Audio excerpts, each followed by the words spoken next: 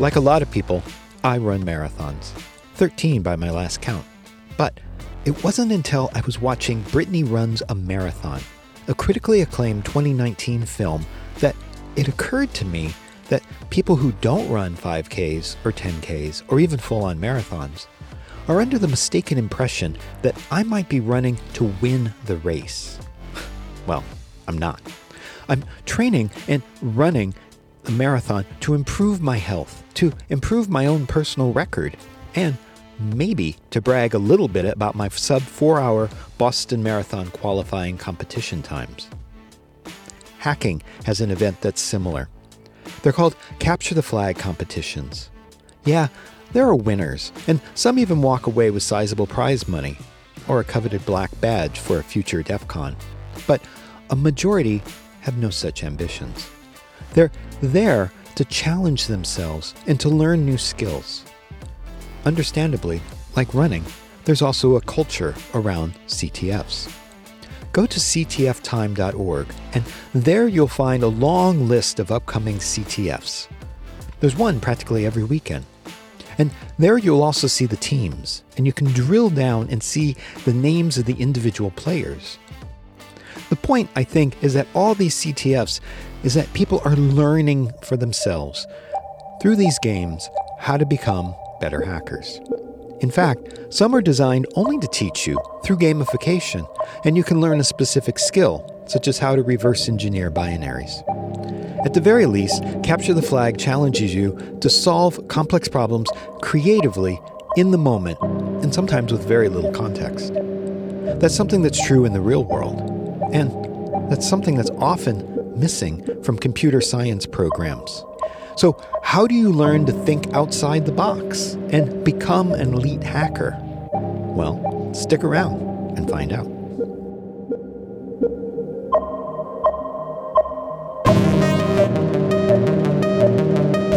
Welcome to The Hacker Mind, an original podcast from For All Secure. It's about challenging our expectations about the people who hack for a living. I'm Robert Vamosi, and in this episode, I'm going back to the beginning, way back to episode 1, to look at how various hackers I've interviewed on this show got their start. Most started by competing in Capture the Flag.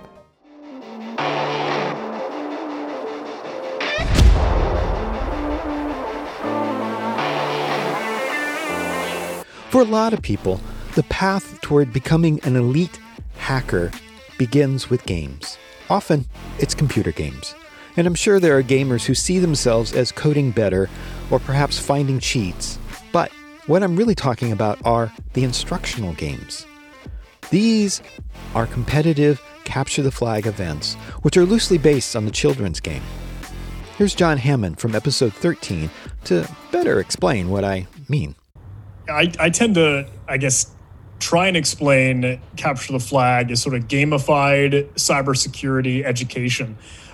It's working through activities and exercises and challenges, really, as kind of the real term, but small puzzles that'll help you get in the weeds and really solve a technical problem with real application-based, hands-on learning to test and learn your cybersecurity skill, whether it's memory forensics or cryptography or web application security or even like binary exploitation or other tricks in steganography or miscellaneous kind of red team operations. It covers a lot, and that's kind of what I try to explain to people. And if you have an interest in computers, then you should play Capture the Flag, because you can learn so much just by tinkering, just by playing and having fun. There are two basic forms to Capture the Flag. We'll start with Jeopardy, which is much like the game show, where you have a board with categories and challenges underneath each category worth increasingly more points. Jeopardy is perhaps the most common form of a CTF.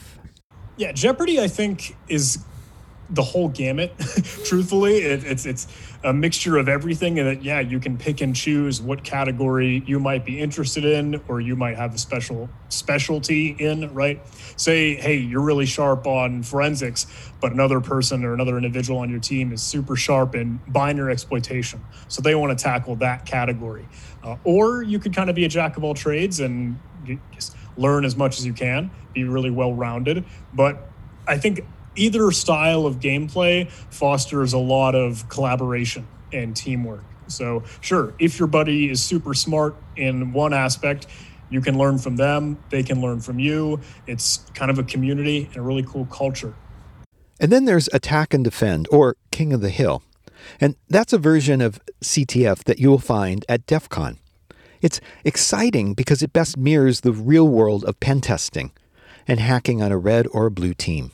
I think the other one that most people probably consider as the second flavor is probably Attack and Defense, where it's kind of like a live game between a red team or a blue team, maybe in that sense of a 2v2, or multiple teams that have their own services they have to kind of maintain and make sure they are up and available. But those have flaws and gimmicks and bugs, and another team that has the same vulnerability that they might need to maintain. But you can also go on the offensive. So not only defend, attack, and defense, but also attack, right? Go on the offensive and beat up the other players.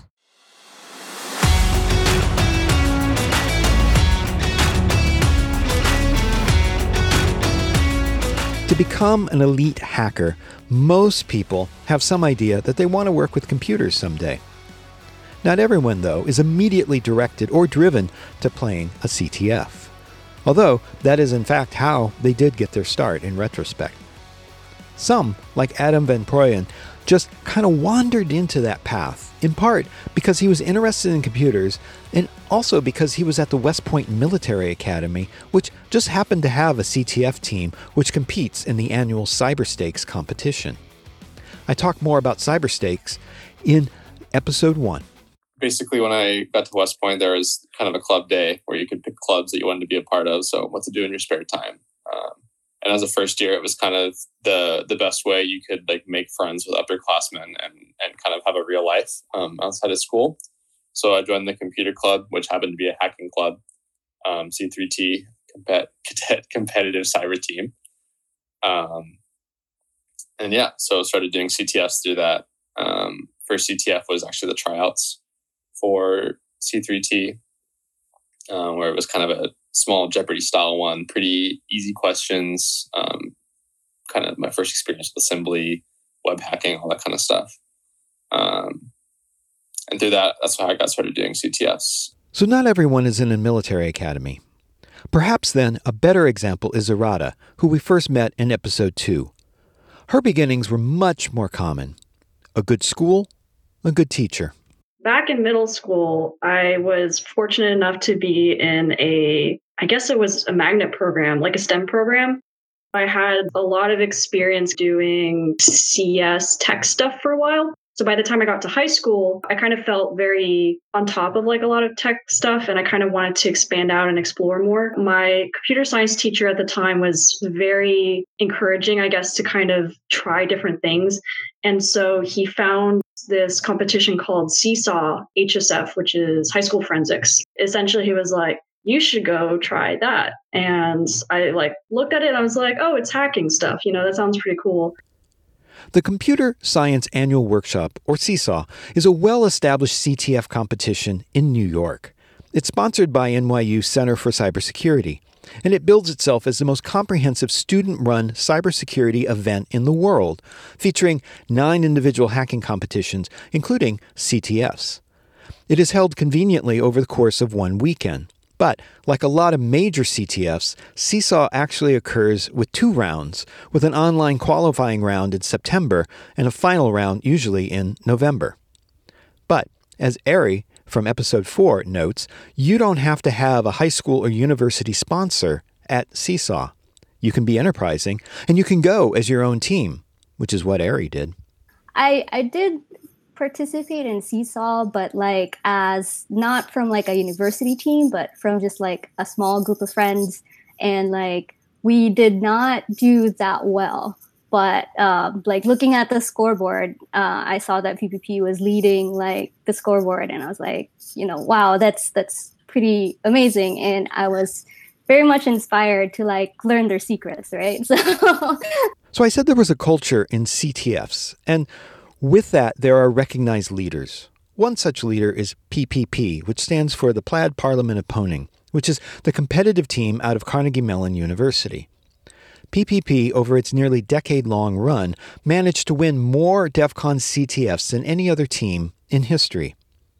Ari became interested in CTFs in part because of how well PPP performed at Seesaw, and she became interested in how to join the organization. But yeah, that was like my first introduction to PPP, and I was like pretty much an outsider at that point. So when I got a chance to go to Carnegie Mellon for my master's program, that was like one of the first things I looked up. Like, who are these people? Like, how do I join? Because I was also interested in playing CTFs.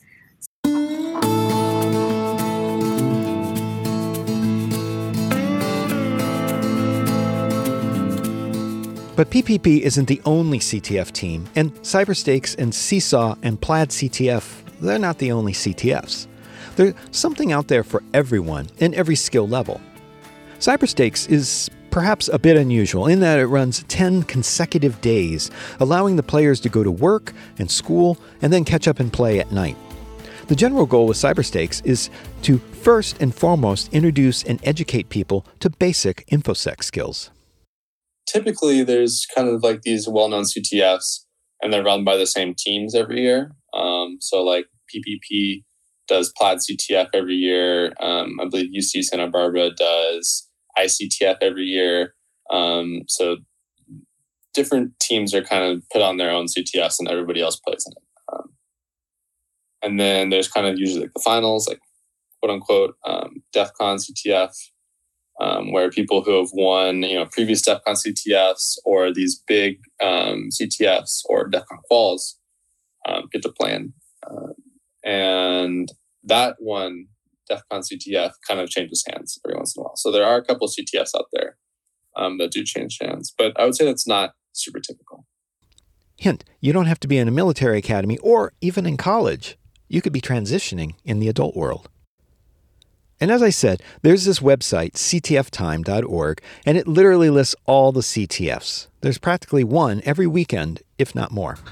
Definitely. Yeah. It's funny. I think there's sort of a CTF season when kind of all the universities are kind of back in session. Hey, September, the school year's starting, and you'll see, hey, some school XYZ is putting on a game, or hey, there's a conference going on and there's another event. We got another competition rolling up kind of from some industry, a company or organization is putting something on. It's incredible. Just about every weekend or close to it, there's something you can kind of get your hands on and play. So given that there are a lot of these great CTFs, what then is a good entry point for starting a CTF or information security for that matter? For kind of the beginners, kind of like ones just getting started, newcomers that are interested in this field, I do give a lot of love to Pico CTF. I think that's become well known as just what folks will point to and say, hey, if you're interested in Capture the Flag, this one is really great at holding your hand and just kind of getting you in the thick of it. Even if it's running simple Linux commands and just being in the command line to navigate around the file system, it'll get you started. And that's fantastic to really just springboard someone into a great scene and culture. Okay, Pico CTF was started by PPP at CMU, but it was started to get people interested in competitive hacking by teaching them the most basic skills. And it's free. And really, it's not just for kids. Here's Megan Kearns from episode 29 to explain. We talk about being marketed, I guess, at high school students. But if the content wasn't so desperately needed, then our only demographic would be high school students, right? Our demographic is everybody, anywhere, because the content, this type of content just doesn't exist. Even if you go through AP Computer Science, which is an amazing course, they don't really tackle cybersecurity. So getting cybersecurity education materials often comes with a price tag. And right now you can really set that price anywhere you want. With Pico, it's free. It's designed by the security experts at Carnegie Mellon University. So it's kind of like a win-win for the world. So if you're an adult looking to change careers or just build on a skill set you already have, this is the perfect program because you can do it by yourself. And we don't know who you are, so we won't judge you. Megan insists that literally anyone can learn more about InfoSec and should. You shouldn't think this isn't for me because I like a different subject. You should just try it anyway. I mean, we are trying to spark curiosity. We just want you to have the opportunity to gain a little experience in this area. And even if it's a 13-year-old says, I don't like this, that same 13-year-old at 18 may think, oh my gosh, why didn't I like this? I love this. You never know. And a 40-year-old, I mean, if anyone even just interested in learning or changing careers, another little antidote I always say is like, your grandmother has a cell phone in her pocket. She's carrying a computer around with her all the time.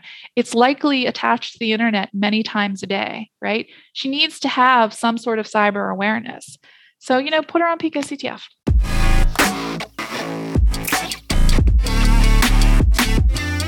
Okay, so the penultimate CTF is perhaps the DEF CON CTF. It's the biggest and best known, and it takes place during DEF CON, which takes place during the annual Hacker Summer Camp in Las Vegas each July or August. Founded in 1996 at DEF CON 4, the DEF CON CTF competition pits several teams against each other in a King of the Hill style competition. That means teams are not only attacking, they're also defending their own servers at the same time and scoring points along the way. The team with the highest score is the King of the Hill. More practically, they win a DEF CON Black Badge, which entitles them to attend DEF CON for free for the rest of their lives. Not a bad prize. But not everyone can sign up for the DEF CON CTF. In fact, DEF CON, which is held in July or August, has qualifiers starting in May or June. Qualifiers is a little difficult sometimes because of the timing. Historically, the timing has usually overlapped with either graduation, move outs, final exams, some of that combination. So historically, for the students on the team, it's been difficult to participate. Now, that being said, that doesn't, of course, stop a lot of the students. A lot of the qualification rounds sometimes are played more heavily by the students that have graduated rather than the current students, which I think is like flip-flopped from most other CTFs. If the timing is right, then I think most people play. I think this year it actually worked out well, particularly because of coronavirus. Everyone was also home, so it wasn't like you had obligations to be out and about. And even if you made it through the qualifiers, there are a lot of other considerations, such as how many teammates do you bring with you to Las Vegas? There's that part that screams, we'll bring everyone. But there are more practical matters. Until recently, the teams were limited. When we're like working on problems, for instance, if you have like 100 people working on a single problem, there's like a bottleneck of how many people can efficiently work on that problem. But there's also the issue of you don't want people to be duplicating work, especially in something like DEF CON where you are dealing with many, many different problems, some of which are live essentially kind of because like they're attack defense. And so you need to be like watching like what's going on constantly. You really don't want to be duplicating work. So there is like a certain number of people that when you get past that, you start either having issues of like people are duplicating work, or maybe you have some people that don't really know like what's going on or where they would fit in best. And then that becomes like an issue for them as well, because like they don't feel like they're contributing much, right? And we want people to feel like they're contributing. For us, I think we're probably one of the smaller teams that usually attend DEF CON, if not one of the smallest consistently. I think we usually bring between 20 to 25, I think is usually like where we've been floating around the past couple of years. The reason for that is just because we found that number to be pretty good in terms of like, this is something where everyone that is attending is able to find something to do and to be very like efficient with what they're doing, such that we're like making good use of our time. Even allowing for larger team sizes, it's not always in the best interest to have more than enough team players. Remote contributions end up carving out like a chunk of a challenge and like shipping it off to them and then having them work on it. I don't think we've had very much remote participation, mostly because it's also very hard to work on problems when you're not with the team. Why we're, I think, so effective at what we do is because of like that team camaraderie.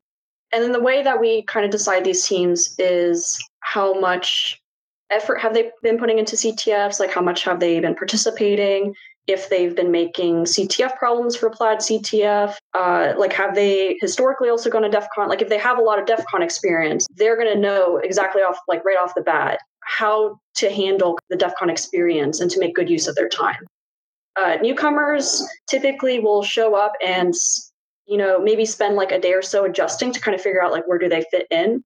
because there's so many different things that you could do. That is just indecisive factor of like, oh, I could fit in here or here, like, but where is like the best use of my time for the team also? But yeah, and so that I think that's just like an overview of like how we have that team at finals. I'd say if it's like their first time going into DEF CON and they're going into an established team, I think the hardest thing for the beginners is figuring out where do they fit in, because you show up and you have a team of, I don't know, anywhere from 20, our team, or like 80, like some of the Chinese teams.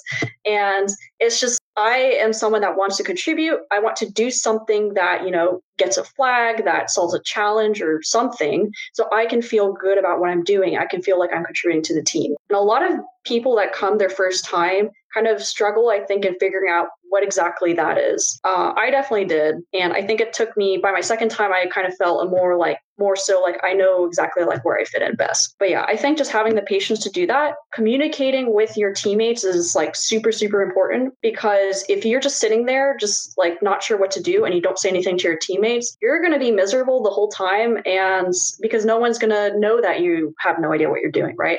I can definitely say like my teammates, if I ran out of things to do, my teammates, I'll just say like, hey, do you need help? And my teammates will be like, yeah, I could use some help on this or this or this, or just like, come join me on the venture of this challenge or whatnot. And that makes it a lot more fun. And I feel like I learn a lot more.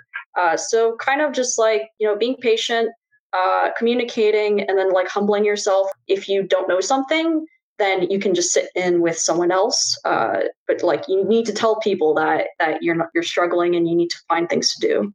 But yeah, I think those are the most important things for a beginner. Also, if you're aspiring to compete one day in DEF CON CTF, be prepared to give up your entire DEF CON experience. There are so many rooms to visit, so many villages to participate in, and so many talks to queue up for. But for many who actually play DEF CON CTFs, they never see any of that. I have never done anything outside the CTF at DEF CON, and I've been 3 times, I think. I'm sure many of my other teammates, I'm pretty sure, are in the same boat. The most that I've experienced is sitting on the CTF floor and then hearing the other competitions going on, or maybe walking by the tinfoil hat contest or the Hack Fortress events. It's a little unfortunate because, you know, there's a lot of cool stuff there. But realistically, I think like if we are doing the CTF, we are doing the CTF, and we are going to put like all our focus in on that. And if you need a break and you want to like go do something else for a little bit, that's fine. But I think like everyone on the team is like super dedicated to doing their best on the CTF. And so I think most people just spend their whole time doing that. For most of the teams, the tables are the tip of the iceberg. Some of the teams actually prefer not to be in the room. I think actually it's kind of a like inside joke that everyone absolutely hates that room because it's noisy. There's people that are coming and going that are watching you. It's kind of like, you know, an aquarium when you're the fish. And yeah, and there's loud music. And actually there was one year where they had just straight memes playing the whole time. So it's very distracting for people to be playing there. That being said, I think you need to have like at least one person there to kind of relay information and challenges to the rest of your team. I think how most teams have it set up is they buy a suite in one of the hotels, and they have it set up so that most of their team is there. That's at least also like what our team does. We have people on the floor that would be useful in terms of they're the captain of the team, so they can go and talk to the organizers if need be. People that maybe are senior are able to deal with like the noise and chaos of the downstairs area. And then also people that might be good with creating tools or pipelining information that is given to us. So for instance, usually sometimes we are given packet captures, so network data. Some of our teammates are very, very, very good at creating tools that are able to efficiently take that network data and to kind of look through it very quickly to find important information, which might be flags or exploits being thrown at us or like other things. Those folks are also very good to have downstairs just because they are sitting in the area where that data is like being given. So we primarily use Slack to communicate. We're also moving to Discord now that everything is kind of being remote, because we found that having only text only stuff it's like pretty good. You know, if your team is like close to each other, or at least you're going to see each other like once in a while, like we are at DEF CON. Discord we found like in terms of like either seeing like having audio or video is really good for like this sort of situation, or just, or the alumni who don't all live together, to kind of give that team camaraderie, right? Because you can hear teammates, you can speak with them. It's so much easier to communicate some stuff over audio, and it just like feels a lot more natural.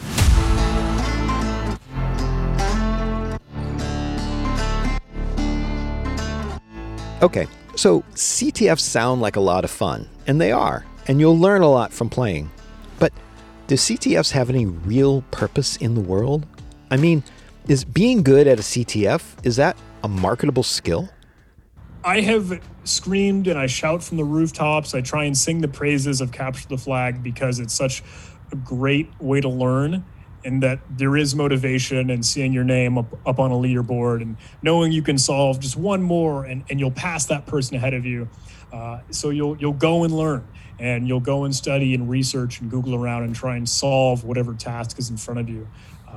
It cultivates some real feeling of lifelong learning, and companies, right, your employers, they kind of like that. They kind of want that. If you've got this motivation, this passion and drive, seeing their people, seeing their own personnel participate in Capture the Flag, I think that goes and proves to them that, hey, that individual is really dedicated and kind of loves this stuff. They want to get more and more of it, and they're happy to encourage that. Here's an example. Ari is no longer a grad student. She's out in the real world, and you can find some of her malware analysis out on the internet. Some overlap that I do see is being able to like stare at a problem during a CTF and trying to like figure out, analyze what's going on, being able to stare at it and just keep persevering, I think is very helpful, because that directly translates to like work itself, because there are a lot of unknowns in like the real world. And if you just give up, it's like, you won't be able to like solve anything really. But as part of my job, I also do like a lot of reverse engineering. So it kind of directly translates to it. And some of like the tooling and like development work. So playing CTFs, you also do a lot of development work, like setting up infrastructures, setting up like different systems to be able to play the game. That directly also translates, because programming is a big part of my job still, even though like that. But yeah, so what else? So some of the being able to understand like how binaries work and how vulnerabilities work is also quite important in my job, because I get to deal with like real life vulnerabilities being exploited by attackers, like trying to like attack basically my place of employment, as well as like the users that are using it. And I see this stuff like every day, because part of my job is like tracking different hacker groups and being able to know like what they're up to, what kind of campaigns they're running, that kind of stuff. So most of the stuff that I kind of do in CTFs, kind of translates to very well with like what I do in real life. It's important to remember that in playing Capture the Flag, you're also there to learn and be exposed to specific things, such as use after free vulnerability, which is surprisingly common. It's CWE 416, in case you're wondering, and use after free refers to an attempt to access memory after it has been freed or potentially result in execution of arbitrary code. Here's Tim Becker from episode 7.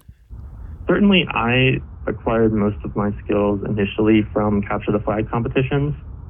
And especially lately, the Capture the Flags have been becoming more sort of real world. So a lot of the challenges in CTFs now are based on real world vulnerabilities, or are just actually real world vulnerabilities that are like now one day. So if you want to get practice in writing exploits on real world software, CTFs are actually a very great way to learn that right now. It's important to note that no matter how good a CTF might be, it's not the real world. In the real world, you have to find the bug. In CTFs, sometimes the bug is right there in front of you. So actually, in CTFs, it's more common that the bug is more or less obvious, at least in these challenges that are based on real world vulnerabilities. And it's more a test and like an assessment of your ability to write the exploit for the bug. So with respect to like learning tools for bug hunting, I wouldn't say that CTFs are the best way to learn that, but they're certainly a good way to learn about different types of vulnerabilities that exist and get practice with exploiting them. So can you use your CTF experience to lateral into, say, find vulnerabilities in your job? I'll talk a bit about, I guess, the security community in general. Things that I see in the security community, things like bug bounties that people have done, exploits that people have found on the news, on Twitter, on whatever. Those things, when I go and I like open and I read about what people did, I'm just like, man, that sounds like a CTF problem, right? Because, you know, a lot of the things that we do strongly apply to what people do in real life. Web exploitation, I think, is huge, especially for bug bounties, because a lot of bug bounties are usually like web applications, and you know, they're very difficult and you don't have an end goal. But if you have enough practice with the web exploitation and CTFs, you might be able to find certain things or apply, you know, certain types of vulnerabilities that you found in CTFs to that problem and find bugs and get paid for them. And then just other things like, you know, crazy things that you see in the news that maybe aren't necessarily bug bounties, but, you know, some hacker like broke this or took advantage of that. As a CTFer, you might be like, oh, that was like some type of vulnerability or technique that I saw in a CTF. And a lot of those like new vulnerabilities that researchers find get reapplied back to CTF. So a lot of the really difficult CTFs will actually use 0 days or 1 days that are found by these researchers to create CTF problems. And that's how they make it really hard, because they're basically saying, here is literally this real world thing, and I want you to find a vulnerability in it. And that's how they make it really hard. CTFs are very important to real life work, but I think real life work is also very important back to get better at CTFs as well. There's kind of like you need to get good at both. And by hopping between them, you can improve yourself at both of them. Also, when leaving the world of CTFs and entering the real world, it's important to see how you'll fare without your team to support you. And you know, as you graduate from college and you now are like in a workforce and, you know, you have like an actual life, I guess, once again, it becomes a little more difficult to do CTFs. And especially because, you know, you're not with your friends and your teammates, and it feels a little lonely sometimes, and it becomes a lot more hard to communicate more complex ideas, especially when you're working on challenges. That being said, I think everyone on the team is like super excited to be on the team. I think the knowledge that we learn is incredible. The friendships that we have on the team are also like great. And I think everyone is just like super excited to play DEF CON. Like even if they maybe don't show up to CTFs super often during the year, DEF CON is like the one thing that everyone is usually like, okay, we're going to go and do like super well and meet up and stuff. Also because we get to see each other like at least once a year. The other time being Plaid CTF, the CTF that we run. But yeah, and I think things like Discord and anything else that, you know, involves audio and video has been like helping a lot. It makes people a lot more interested in playing because they can see their teammates and they can, you know, hack pretty efficiently. So I'm wondering, where might all this competitive hacking be heading in the future? I have a lot of folks that ask me kind of from the other stuff that I do is like, do you think, hey, hacking and capture the flag will ever turn into this esports thing where we've got a spectator sport and just like gaming, just like, hey, someone might stream World of Warcraft or League of Legends or whatever. Will people stream playing capture the flag? And will that hacking become a sport, much like gaming has now? And truthfully, I think it will. I think that would be very cool, and I'm excited and looking forward for that day. I don't think we're there yet. We got to get a lot more people interested and kind of in the scene. But I definitely agree that it aligns really well with gaming because it is something to play and tinker with. So yes, you've got your hacker mindset and you've got your gamer mindset where you want to compete and you want to explore and play. So definitely, I think it strikes a chord with both. I'd like to thank all of my guests on this roll-up episode. Adam Van Poyen, Zarada, Ari, Tim Becker, Megan Kearns, and of course, John Hammond. These are just a few of the voices that you'll hear in the Hacker Mind, and I encourage you to go back and listen to some of those earlier episodes. They're quite good, and I enjoyed making them. I hope you'll enjoy listening to them. I have so many stories about hackers who are making a positive difference in the world. I don't want you to miss out. Let's keep this conversation going. DM me at Robert Vamosi on Twitter or join me on Discord. You can find the deets at hackermind.com. The Hacker Mind is brought to you every 2 weeks, commercial-free by For All Secure. For the Hacker Mind, I will always be Robert Vamosi.